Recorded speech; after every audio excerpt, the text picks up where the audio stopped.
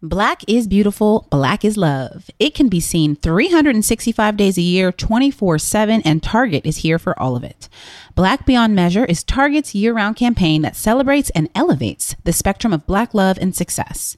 From the multitude of commitments and investments in the Black community to supporting HBCU students and uplifting Black entrepreneurs. Shop Black-owned or founded brands at Target, from home decor and candles to beauty, wellness products, and so much more. Surround yourself, enjoy, and amplify your Black love with the help of the Black-owned and founded brands at Target every day. Visit target.com/Black Beyond Measure to learn more. Hi, I'm Cody Elaine Oliver. I created the popular Black Love docuseries with my husband after seeing the lack of Black people in media and entertainment in happy, loving relationships. We were actually being told there was a Black marriage crisis. So I asked Black people who were married what it takes to make their marriage work. And after more than 200 interviews, I've heard it all. So buckle up and enjoy getting the full story directly from the couples themselves. This is Black Love, The Interviews.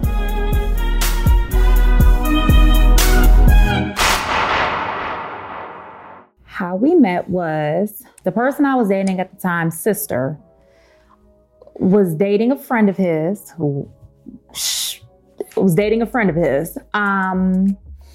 and she set us up on a blind date, and he was 18 and I was 19. Wow. I wasn't interested in him anymore. Yeah, keep going. Give me write some of this down. Go ahead. Okay. Keep going. Thank God that I was not interested in him, and I gave you the time of day. But I thought you had another blind date before me, like the week before. I don't recall. So we got set up on the blind date, and I tell you what. So my buddy gives me a call. He says, "Yo, I got this girl you need to meet." I'm like, "Man, she tight." He's like, "Man, she tight." You know that? So I'm like, okay, I'm back from football. This is 1999. It's the summer of my freshman year. I'm feeling myself. I just had a great season playing football in D1 AA, whatever that means. And I come back and he wants to hook me up with a girl. He's like, "Man, go on a date." So the first time I wasn't available because I believe I was on another date, right? And yeah, exactly. Yeah, don't feel so good then, right? So she went out with somebody else. She was hooked up the week before with somebody else. She didn't like him. So she gave, I guess, my buddy another shot. And I talked to her on the phone, introduced myself, and she said, "If you're ugly, I'm not gonna open the door."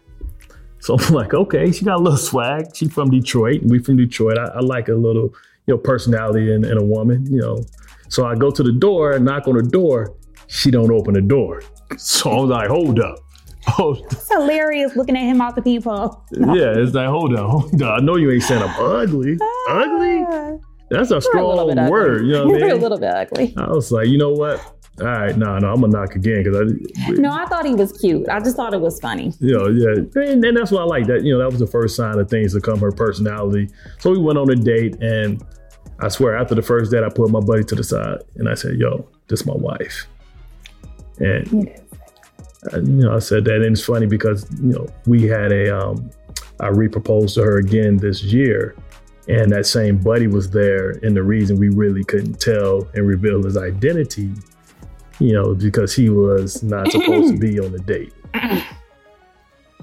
Yeah, it gets real. Okay.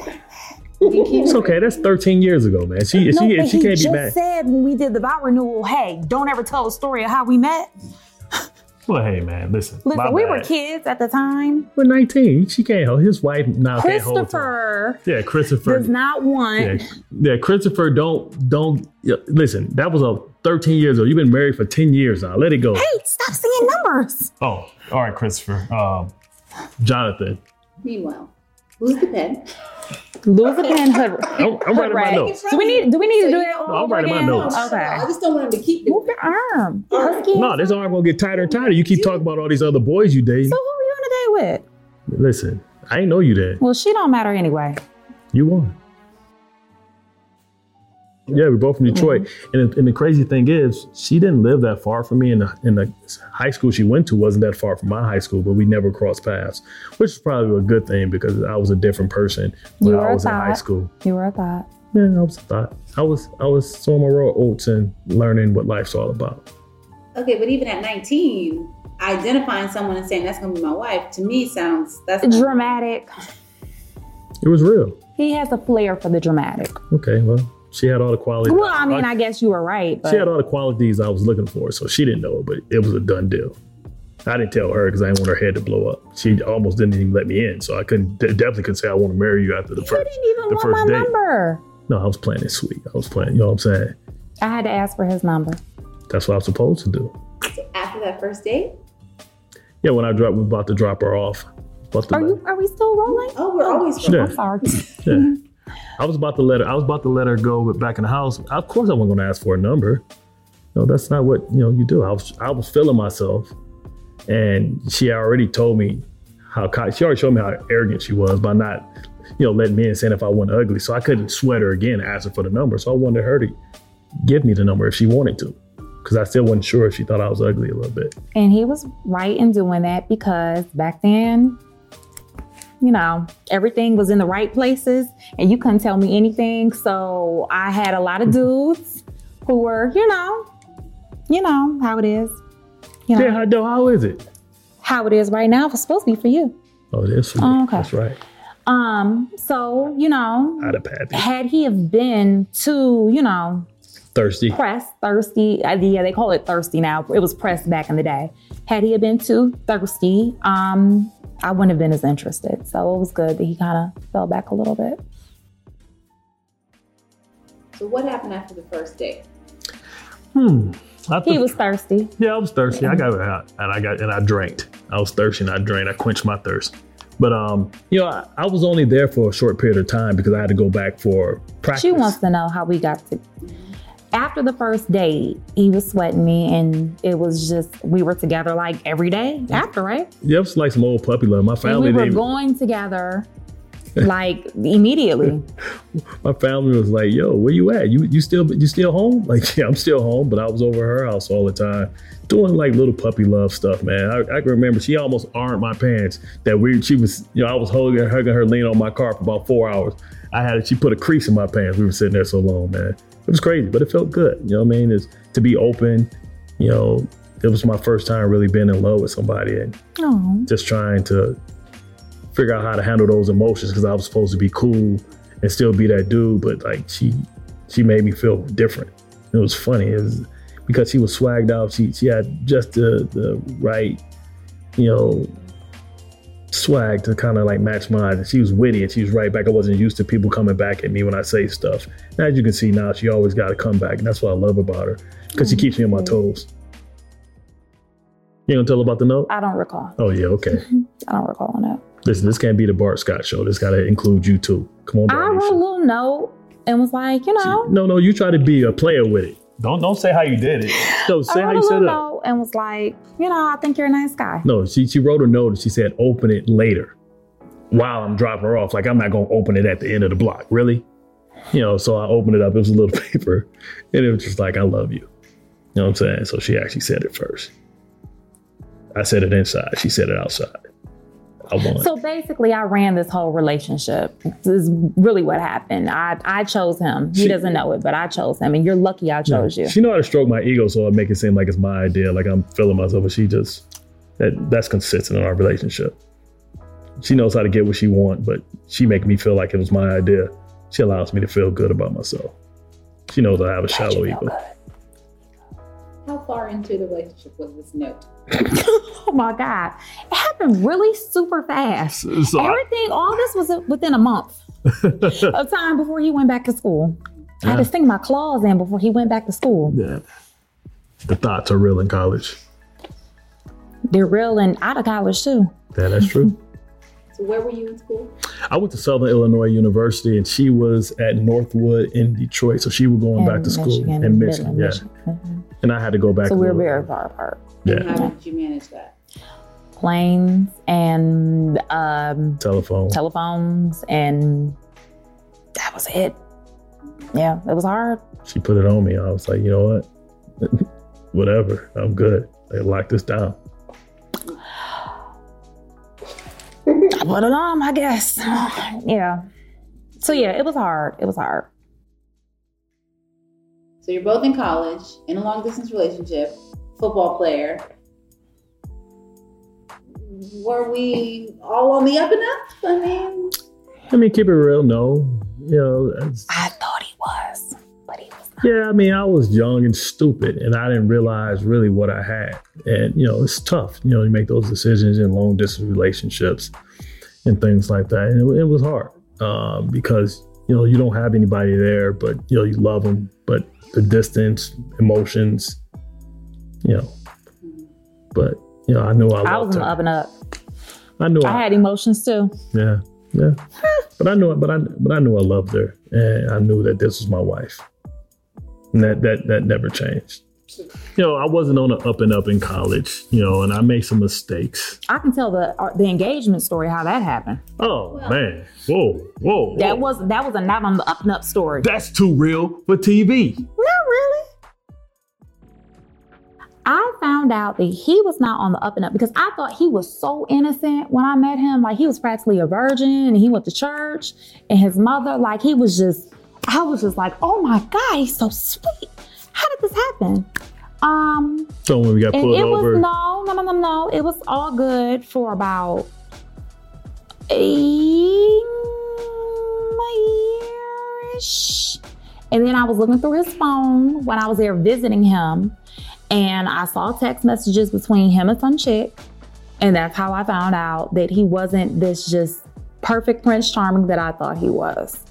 I was a Prince Charming in training. I was learning how to love her. Mm-hmm. So that's how I found out. But you know what? It was just one of those things, just young and stupid, and not really knowing how to define what a real man is and define how a real man treats a lady. Within sports, you have that narcissistic environment where everybody leans to you and everybody talks to you and everybody does things for you. So you start feeling yourself. And, that was a time when I had to try and make a decision. What did I really want? I loved her. Yeah. It was like one of those, romantic, meet somebody at band camp type of love. You know what I mean? You go back and then now it's real and you realize that love has issues, that love has different things that you go through. And I had to realize how to navigate through those type of situations.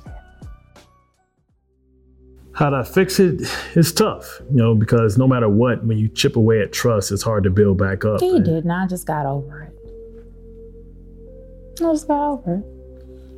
And at that age, like most guys, not all, I'm not saying it's okay or condoning it, but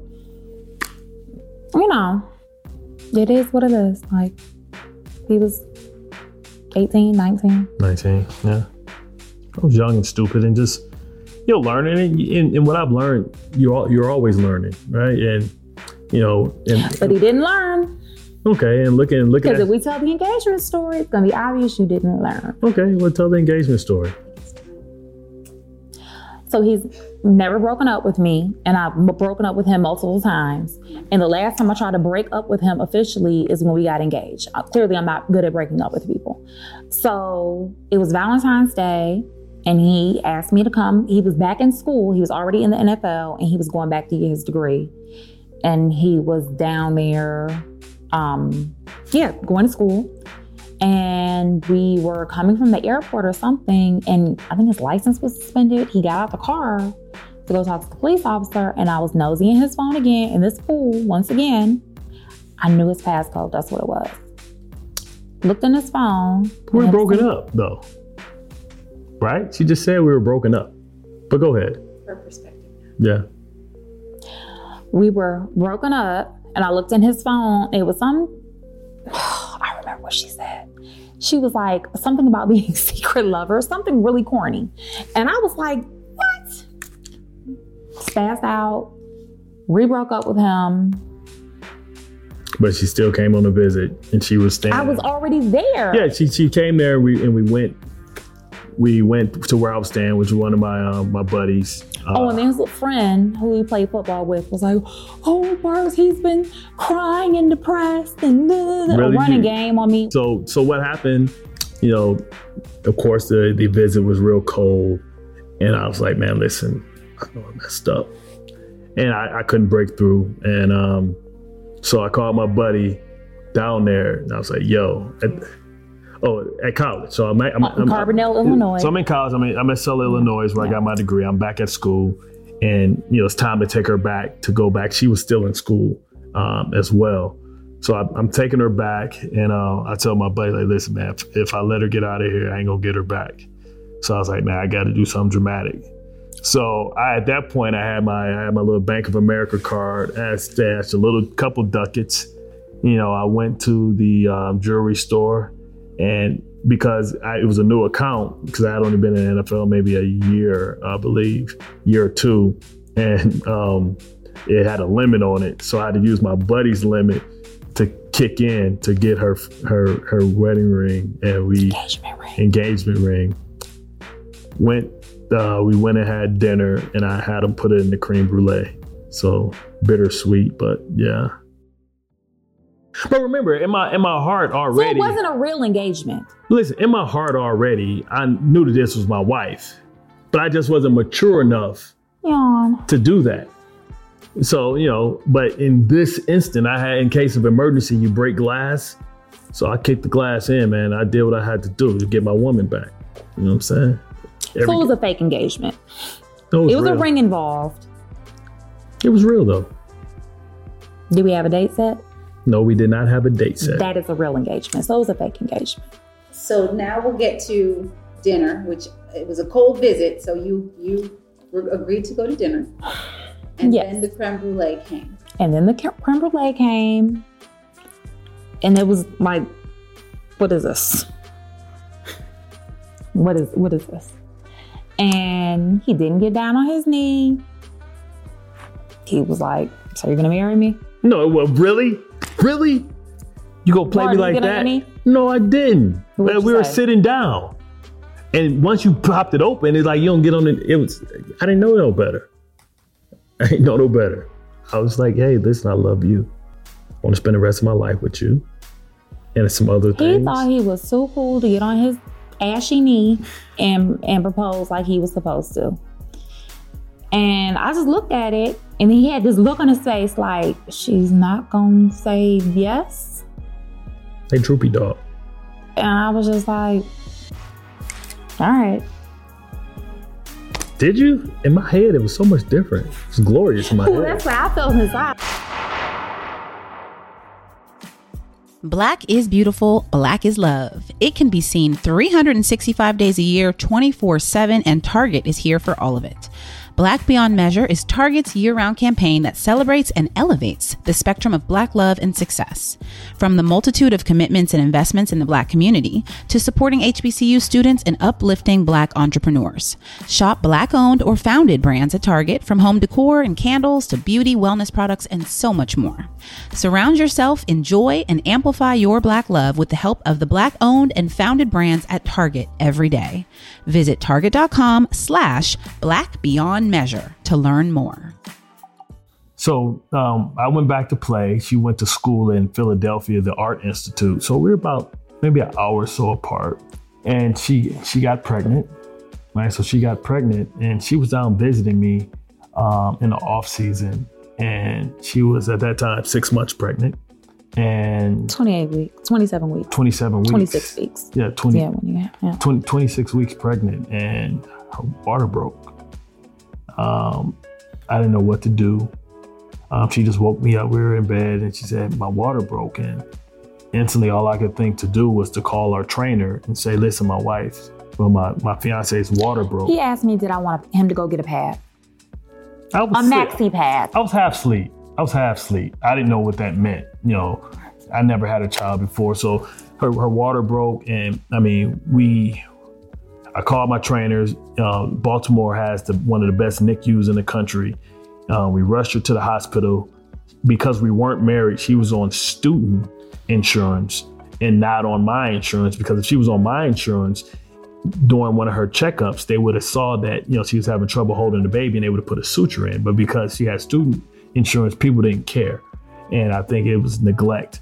But as soon as she went in, it was like, this baby's 27 weeks. His lungs wasn't developed. They couldn't see it on ultrasound. I didn't know what to do. I'm trying to be strong for her. and support, but I'm hurting, my first child. And that's when I became like, I loved this woman before, but man, with what we went through, that love just went to a whole nother level. I watched her take MAG, which is like hot, loud. It's a medicine that slows the heart rate down so that they can give my son steroids to develop his heart, so that he can live. And I never saw her complain. I mean, she took it like a pro. I mean, she fought and fought and fought. And we had a 2-pound, 12-ounce baby. And I mean, at that point, and I've had an opportunity to try and champion her since then, because we're both big supporters of the March of Dimes. But, at that point, that's when I became like a fan. And that's when she became my hero. Like, this is a strong woman that would do anything to keep this family together. I mean, I have a great mother, but to watch like her maternal instincts, to watch what type of mother she is, I mean, it's something to be seen. I mean, she's the best mother I've ever seen in my life. I mean, the way she loves our kids, the way that she's on top of everything. Any issue in school, of course, it's tough because I'm an absentee dad at times. Because when I say absentee, I mean, when I'm playing football, it takes so much of you. Physically, I'm gone before the kids wake up. She's taking them to school. I'm not around. I can't go to some of the programs because I was playing and things like that. And she handles everything. Depending, one of our children is dyslexic. And, I can remember they saying, well, we need to hold him back. And, maybe he has learning disabilities, other learning disabilities. And she said no.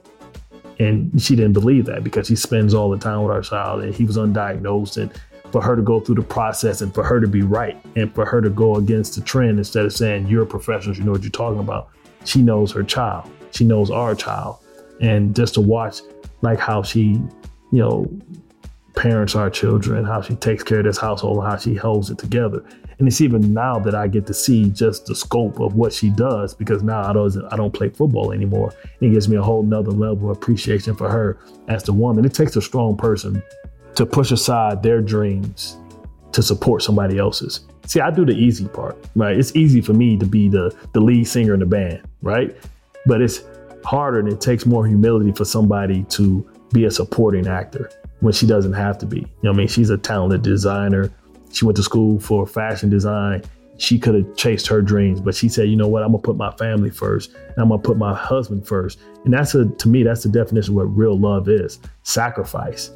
And I'll always be indebted and appreciative to her for the sacrifice she made, not only for me and my dreams, but for other people's dreams, for our kids, so that they can have the best chance to be successful. Wow. That was just beautiful. See, that's the Detroit in it. No, it was beautiful. She got a little, it's a jab in there somewhere. No, it was beautiful. It was beautiful. Now I don't have anything to say.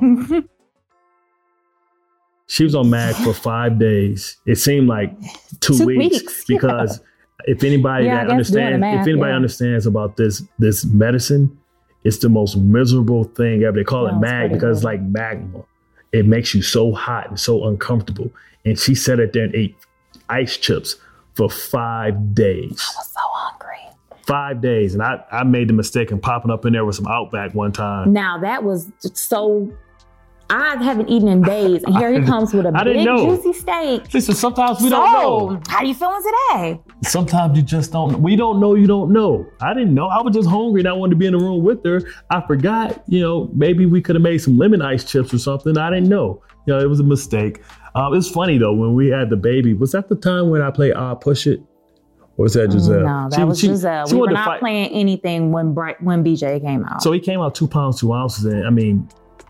We kangaroo with him. Do you know what kangarooing is? I'm sorry. You have to take off your shirt, hold the baby against you. The skin-to-skin contact is supposed to help them grow and develop the way they would inside you. And that's also the time when I became a fan of my son, because at that point in my career, I was a backup special team player. And to watch my son at 2 pounds, 2 ounces fight for his life, that whole month, this was during the off season. I still had to go to work and try and keep it together. So after work, we would go up there and kangaroo. She would go up there and do it during the day, and I would come and we would go. And that probably was the best season of my career. And I felt like if this kid can come in this world and fight and not complain, or, for my wife not to have excuses, what excuse do I have not to kind of chase my destiny and not be afraid of anything? So I remember going to the guys and saying, listen, I'm tired of being where I'm at. Protect yourself, because either they're going to play me, cut me, or we're not going to have a team, because I'm coming for what's mine. And I had a different perspective on life. And I tell people all the time, you can think like you know what true love is, but until you have a child, unconditional love. And it gave me greater respect for my mother, because I understood now some of the things that she said, why she was so protective of me.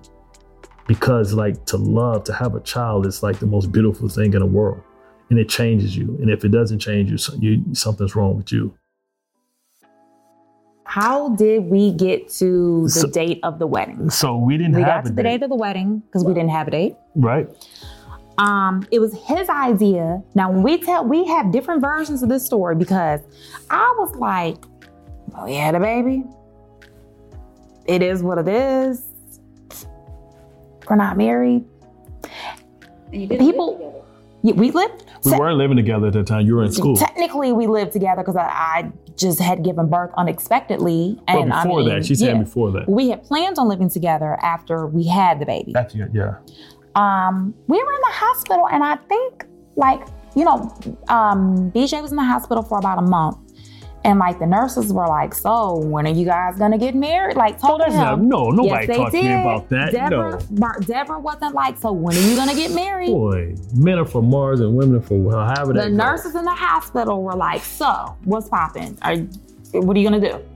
I felt like he was like, because it was his idea. They're gonna run out of tape, man, on us. We ain't even got halfway through the story. It was his idea for us to go to the courthouse. Yeah. Man, talk about, it was like an out-of-body experience, you say those words and it's frightening, because even though I knew this was my wife, but now this gives me total responsibility. It makes me the caregiver. It makes me responsible for her. And that's a scary thing. That's a tough responsibility, because my mindset when we were just engaged was, I was still taking care of myself, and I was thinking about me and, taking care of my sisters and everybody else. But it was tough for me to say that she comes first over everything. Not my mom, not my sisters, her. And, throughout this whole process, it was tough in making that transition. It was tough for my mother to let go. And it was tough for me because through so many dark moments in my life, it was just me and my mom. I don't know football without my mother. And, she was the coordinator. She the one who got me involved. So it was tough because I had two women in my life that I loved. And I wasn't ready to tell my mom she's number two. The reason we went it was my decision to go to courthouse because, I wanted her to have the real wedding, but I felt like it was time for her to carry my last name. I wanted my son to have my last name. I was hoping she was proud to have my last name. Okay. And I felt like, why keep delaying it? And, also it was time for her to be I wanted her to be on my insurance. I wanted her to have all the benefits. That's why he told his mother he married me.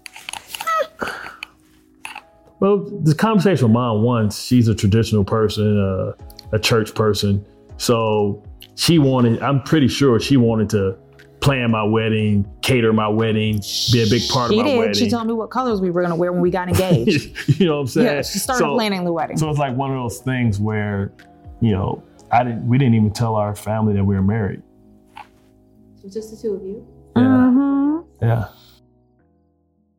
2005, we got married. 2005, June 2005. Our son was born 2005, April 26th. We got married in June 2nd. And we didn't tell anyone. And we didn't tell anyone. And Mom was mad. When she came and saw our marriage certificate, because my parents are deceased. So it was like, I told my sister. She has a small family. I have a huge family. And they feel like instead of gaining a sister, daughter, they're losing a son, because I was always... Not everyone felt that way. Yeah, I mean, I was always underneath my mom. Yeah, I was always underneath my mom. Like I said, like my mom. But no, had he have told her in the proper manner, because they were very close, and I said, Bart, your mother's going to be hurt if you don't tell her. So he did not tell her, and he let her just see our marriage certificate sitting on the mantle. And I'm like, yeah, I knew this was going to happen. Yeah. And so I'm passive aggressive. So like, I didn't want a confrontation with my mom. The relationship between my wife and my mother, it's been a tough balance, because we're like polar opposites, I believe, family wise. I have a huge family. She has a smaller family. My family's real touchy-feely, blunt, no filter, say whatever they want. But on the flip side, they're ultra sensitive. They can give it, they can't take it. And she's a giver. So she's able to just be blunt, take the gray out, and my family can't take it. So, it was a battle for who's number one, I feel in the life. And it shouldn't be one, because she's my wife. And maybe it was things that were said that shouldn't have been said. And I wasn't really privy to it because I didn't see it. I didn't know like what happens when I'm playing on a football field. And then, everybody has mother-in-law issues. Bart was scared to just be honest with his mother and just say, look, this is what it is. This is what I'm going to do. And I feel like had he had been more honest and upfront with her, our relationship would have been way different. Yeah. But Bart, for some reason, thought that he had to pick when it was not. She's always going to be his mother. Like, was that the dog? Yes. Is he all right? We used to say she's always going to be there. She's always going to be his mother, and I would never want them to not have a good relationship, because part of my attraction to him was the love that he had for his mother. Who would want a man who would disrespect his mother? Like, if you'll disrespect your mother, you'll disrespect me. So I never wanted them to not have a good relationship. He had this weird thing where he felt like he had to pick. So I wouldn't usually do this, but I have an opinion. I don't usually, No, I would. But my opinion, what I feel like is not being said, is that the responsibility was with you. No, I'm gonna go there. Listen. Oh no, we've been to a therapist, and they told him the responsibility was there. Listen, I understand. Still has not had a conversation. But I was about to get. Listen. Are we still rolling? What? I'm ready to have that conversation. How long have we been married, Bart? 17 years. I'm ready to talk to Mom. We've not been married 17 years. How long have we We've been been married? together 17 years. See, what happened is I think that they thought when I first had my puppy love that it was puppy love and she was going somewhere. We had 3 kids and been married. No, I'm talking before that. So, but what happened was, I think when we, really got serious and, my life changed, I became a professional. I started maturing into a man, because remember when we met, I was a little boy. I was a guy that was 1 year in college, 19 years old. I didn't know anything. They thought it was puppy love. She was just my first bad chick that I ever met. So what does that have to do with now? No. What it is like when I talk to my parents, and I'm sure some guys go through this. Listen. Okay, let me finish. We're not ready for a Bart Scott speech right now. Okay, no, what I'm saying is, we want to know why haven't you had that conversation? Listen, I finally just had a conversation about my upbringing with my father. And that took a lot out of me, because no matter what, I see my father as my father. Even though I'm a grown man, when I see him, I see myself as a child, and I see him as my father.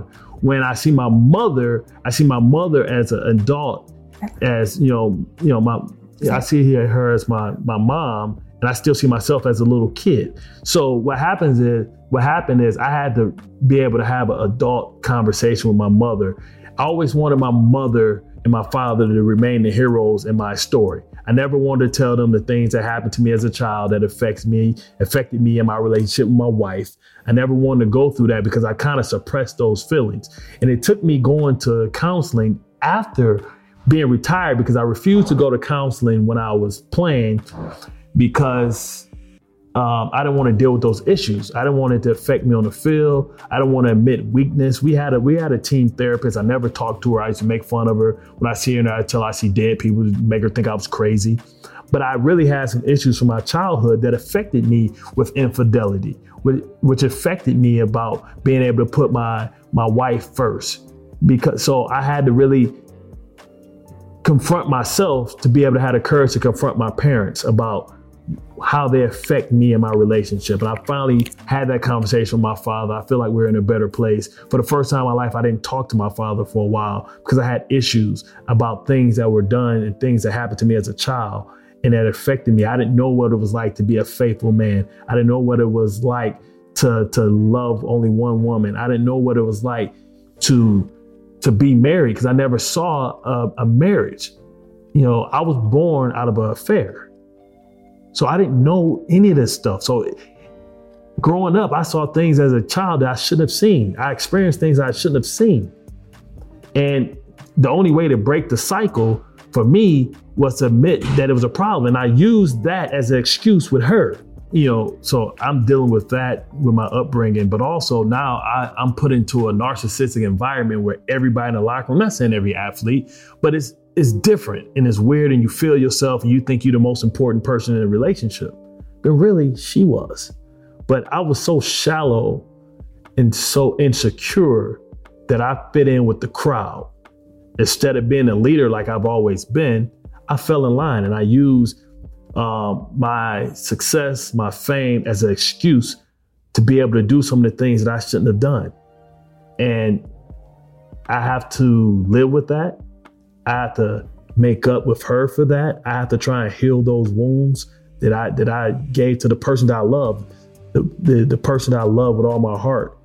And you say, how can you do these things to somebody that you love? Because sometimes it's like you're blind.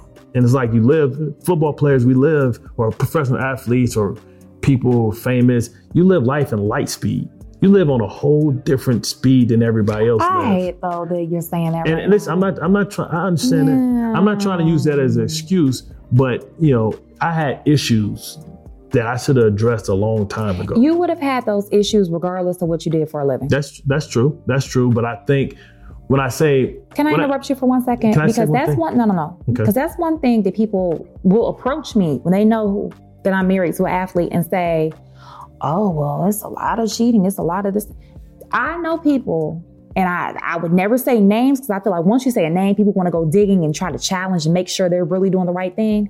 I know people that I would be willing to bet my last dollar who are faithful, who are athletes. Okay. So it has nothing to do with what he did for a living. That's whatever true. Issues he had, he was going to have them if he was a garbage man, a nurse, a doctor, a lawyer, whatever. I've met people, from all walks of life who have issues that he had. So I just want to clarify that because I think it's very unfair and I think people use that as an excuse. What I meant and what I was trying to articulate is that whatever you are, money and fame makes you more of that. Nah, I can agree with that. If you're a gambler, you have the resource to be a better gambler. Or if you're an adulterer, then it makes you more of an adulterer. If you're a drug addict, it makes you a bigger drug addict, whatever it is. And what I'm saying is the issues I had from my childhood is what I never saw proper marriage. I never saw faithfulness, me being born from an affair. So what happened was when I became a professional, I thought that gave me the license to be more what I already was. We went to counseling. This has been like a cycle, but I hit rock bottom, and I had to make a decision. As you mature as you mature as a person. When? Okay, I had to. Do I have to say when? There's no need to say when. Well, I got put out. I got put out. I hit rock bottom, and sometimes you're not a drug addict. Okay. Stop saying rock bottom. Okay, that's so cliche. Stop. So listen. How long into your marriage? Listen. Nothing speaks louder to me. Nothing. Okay. Nothing speaks louder to me than silence. And when you're alone and you're in a room or in a place by yourself and you're used to hearing the pitter patter of feet, you're used to, feeling the warmth of a woman, the voice, the noise, and it's gone. You have to ask yourself a question. Do you want to change? Do you want to be better? And then you have to take the necessary steps to be better. And, I had to do that to get back in the house. to try the healing process, which doesn't happen overnight. Whenever you break that trust, and I would say to anybody that's watching this, you betray that trust, they may forgive, but they never forget. And you have to be willing to take the lumps and pay the price. If you feel the relationship is worth it, to get back to that place, you got to be willing to handle the setbacks and to relive some of the things that could be damaging. Well, I feel going to therapy, and it took me a couple of months to have that conversation with my father. It took me a while, and I shut down. Yeah, it was like the 4 stages of like first admitting, I believe, accepting, and all that type of thing. At first I was just angry, and I was looking for excuses and other people to blame instead of pointing the finger at myself. So then I had to point the finger to myself and say, you did this. No matter what your upbringing was, no matter what happened to you as a child, it doesn't give you an excuse, because I didn't use that as an excuse to go to college. I didn't use that as an excuse to set high goals, and I achieved all of them. So the same way I attacked those things and didn't let my environment become a product of my environment, I have a choice. And let me just say this. The thing about Bart that kind of will drive you crazy is Bart really doesn't have any other vices. Like, Bart really doesn't drink, he doesn't smoke, he doesn't gamble excessively, he's not an out all night type person. So like, when we're talking about these incidents, it's the oddest thing, because I would really be like, oh no, we're good.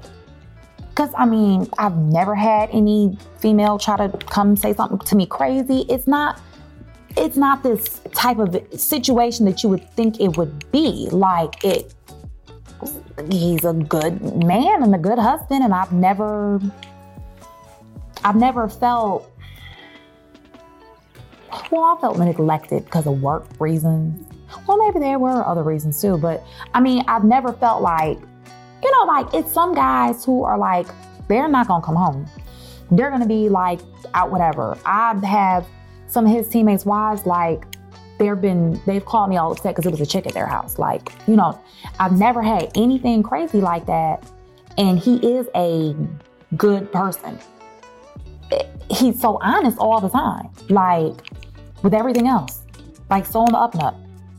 That was just his one thing.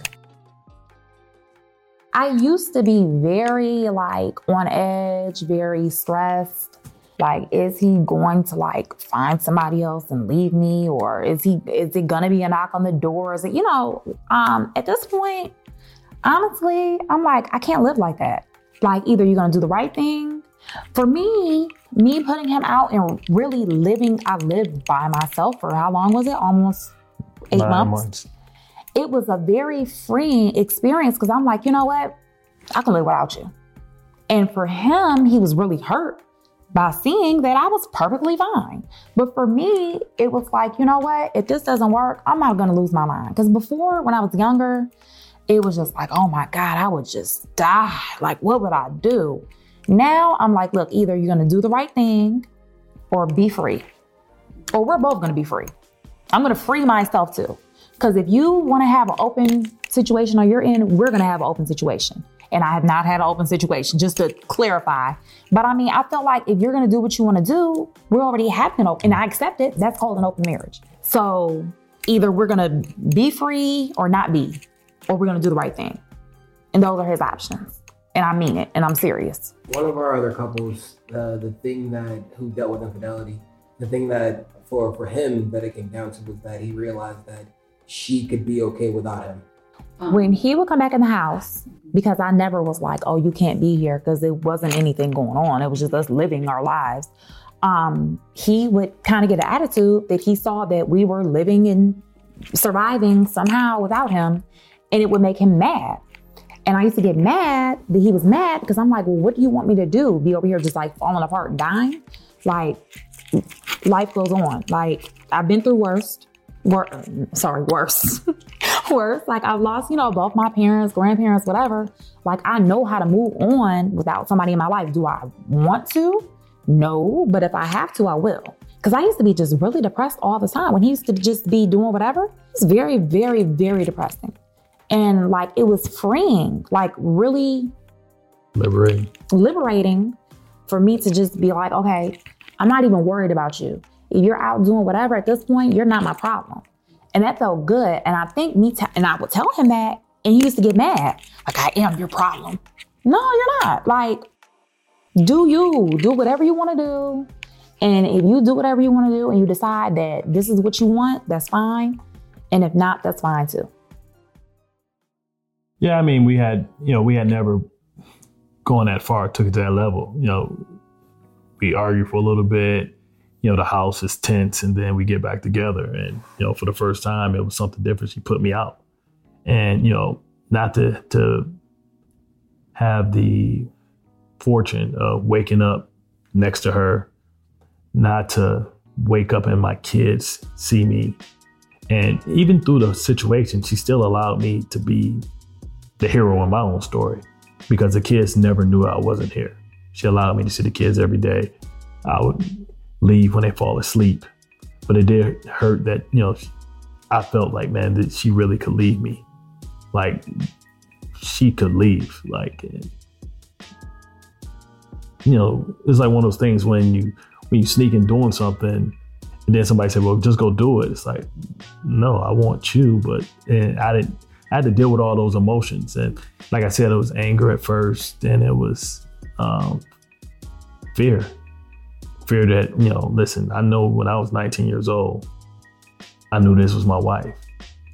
And how did I get here? How did I allow myself to get to this point? How can I be so negligent with her heart? And how can I risk losing her for what? For who? Was nothing even, it was just dumb decisions. It was like, I don't care about nobody. I love that. This is my wife. This is who I love. And it just like, you know what? You just got to get help. And, when you try and change as a person, you continuously have setbacks, because, you can go to the therapist and he can say, hey, you got to be patient. She's going to test you. You can say you change, but she's going to poke you and you can't react. And I will still react. I will come over here and feel like, man, I'm doing everything good. But just think, you're doing something good for 2 months and you expect a reward. Like, that's not changing. That's playing a part. Right? If you really got to change, you got to strip everything from the basement. So I was like, you know what? Got to have a conversation with my dad. Had a conversation with my dad. You know what? Guess what? I got no more excuses. Can't blame it and make her feel sad because, oh, poor me. I was born out of an affair. I didn't meet my sister until I was 16. I was the big secret. My dad. Yeah, exactly. I should pull that. And, did that affect me? Yeah. But listen, you're a man. Deal with it. Like, if somebody say, if my son make an excuse for me, I'm not going to say allow him to make an excuse. So how am I going to sit here and expect, as a grown person, make an excuse with my wife? You either be faithful, love this woman, spend the rest of my days trying to tell her that I made a mistake, that, listen, the second half of this relationship is going to be twice as good as the beginning, that I dedicate myself to you. I put you first. You asked, what did I do to change? I was one of those dudes that said, I don't know if you remember the whole Jay-Z thing. Like, when he said how foolish he was about the button up, the jerseys and all that kind of stupid stuff. I feel like I was dumb because I was the type of person, don't bring Shane to the beach. When we going out, fellas, no, it's just the fellas. No, because what happens is you grow apart. So she need to be included. So now if I go to a charity event, I don't care if it's going to be boring. Guess what? It ain't going to be boring if I'm with her. Because it don't matter what we doing as long as we together and we growing together and our interests are, continues to grow together. Because if you're a couple, you can grow apart if you don't include them in what's changing in your life. And so I had to start including her. So we just started doing stuff together, spending time together. I set my work schedule around her. I set my schedule about spending time with her first. That was the first thing, because I always thought that my way of showing love to people, not just my wife, was buying them things, sacrificing my hard-earned money that I work for and just giving them things to make them feel good. But that's shallow. That's materialistic. And I know that she don't want that. She wants my heart. She wants me. She wants to be secure, knowing that I only belong to her. So I don't worry about, and I still make sure I give her those things, but that's not the primary gift. The gift is me. The gift is us. The gift is our family. And that's what I had to learn. Like I try and make my family, that's because, and that went all the way back to my childhood, because I didn't spend time with my dad because he was married. So it would be every time I saw him, we would go somewhere, I was given a gift. So that's how I was trained to show love. And I showed love with material things. I understand that that's not love. That's instant gratification. Does it feel different? Yes. I mean, just to be clear, like there have been long stretches of time where he was doing the right thing, years. So it wasn't just like thing after thing after thing. So I don't know.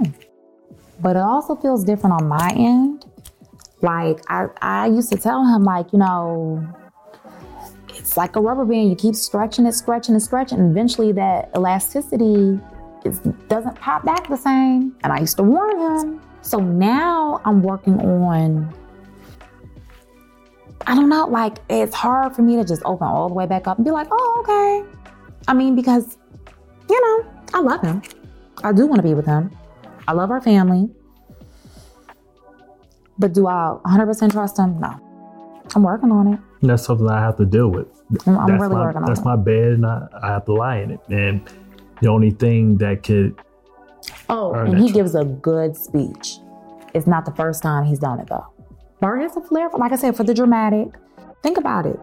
The first time, or the second time, I got engaged, and other time I got married. And I mean, he does dramatic things. So, like, I don't know what else he can do besides, at this point. Name a star after you. No, thank you. So he got his dad excuse out the way. It's a constant effort. He got baptized. Again. I was baptized when I was a kid. He got baptized this summer. Rejection is tough. When you're in the doghouse, and especially when you've been in a doghouse as much as I have, to try and fight your way out. That's a tough journey. And I have to be willing to take the bumps, because it's going to be good days, it's going to be bad days. But that's with any marriage, especially when you complicate it with the things that I've done with infidelity.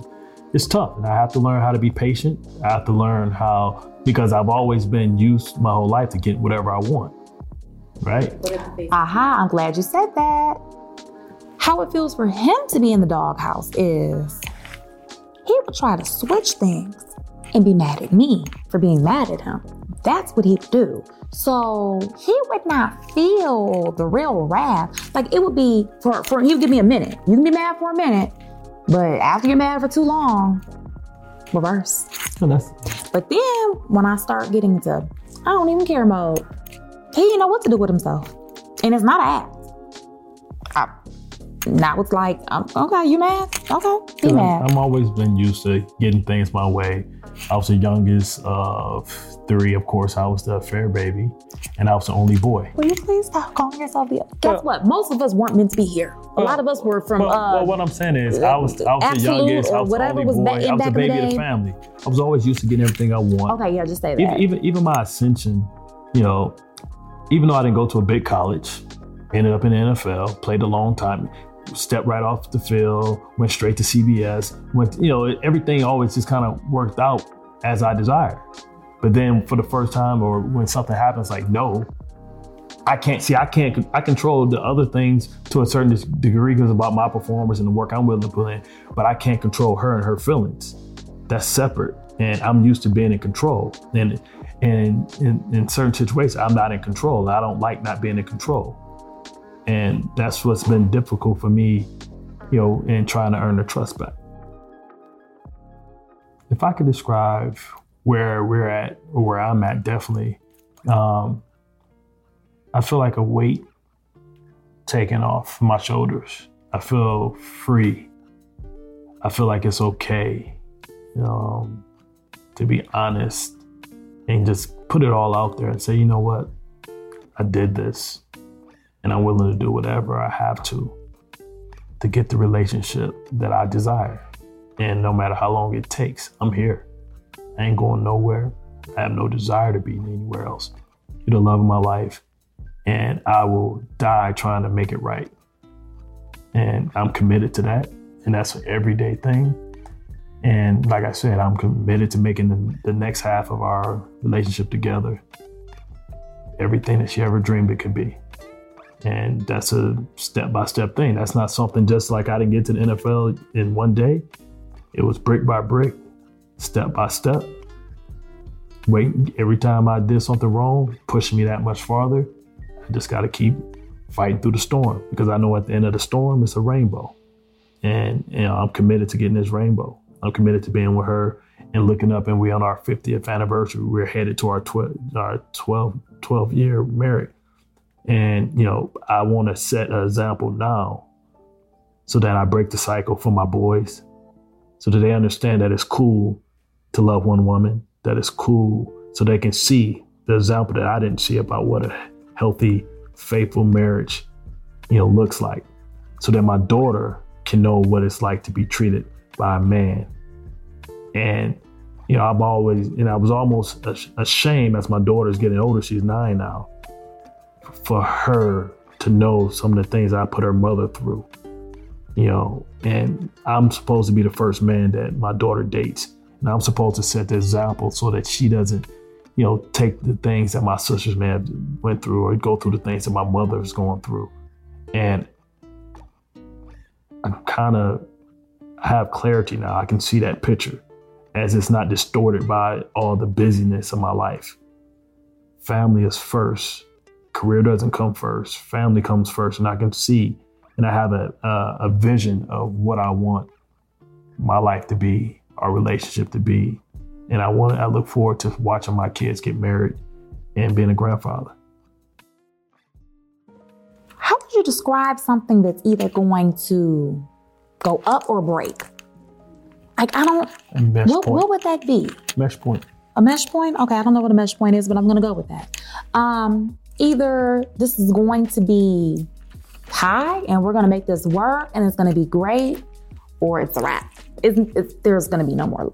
There's going to be lows, normal lows, because that's life.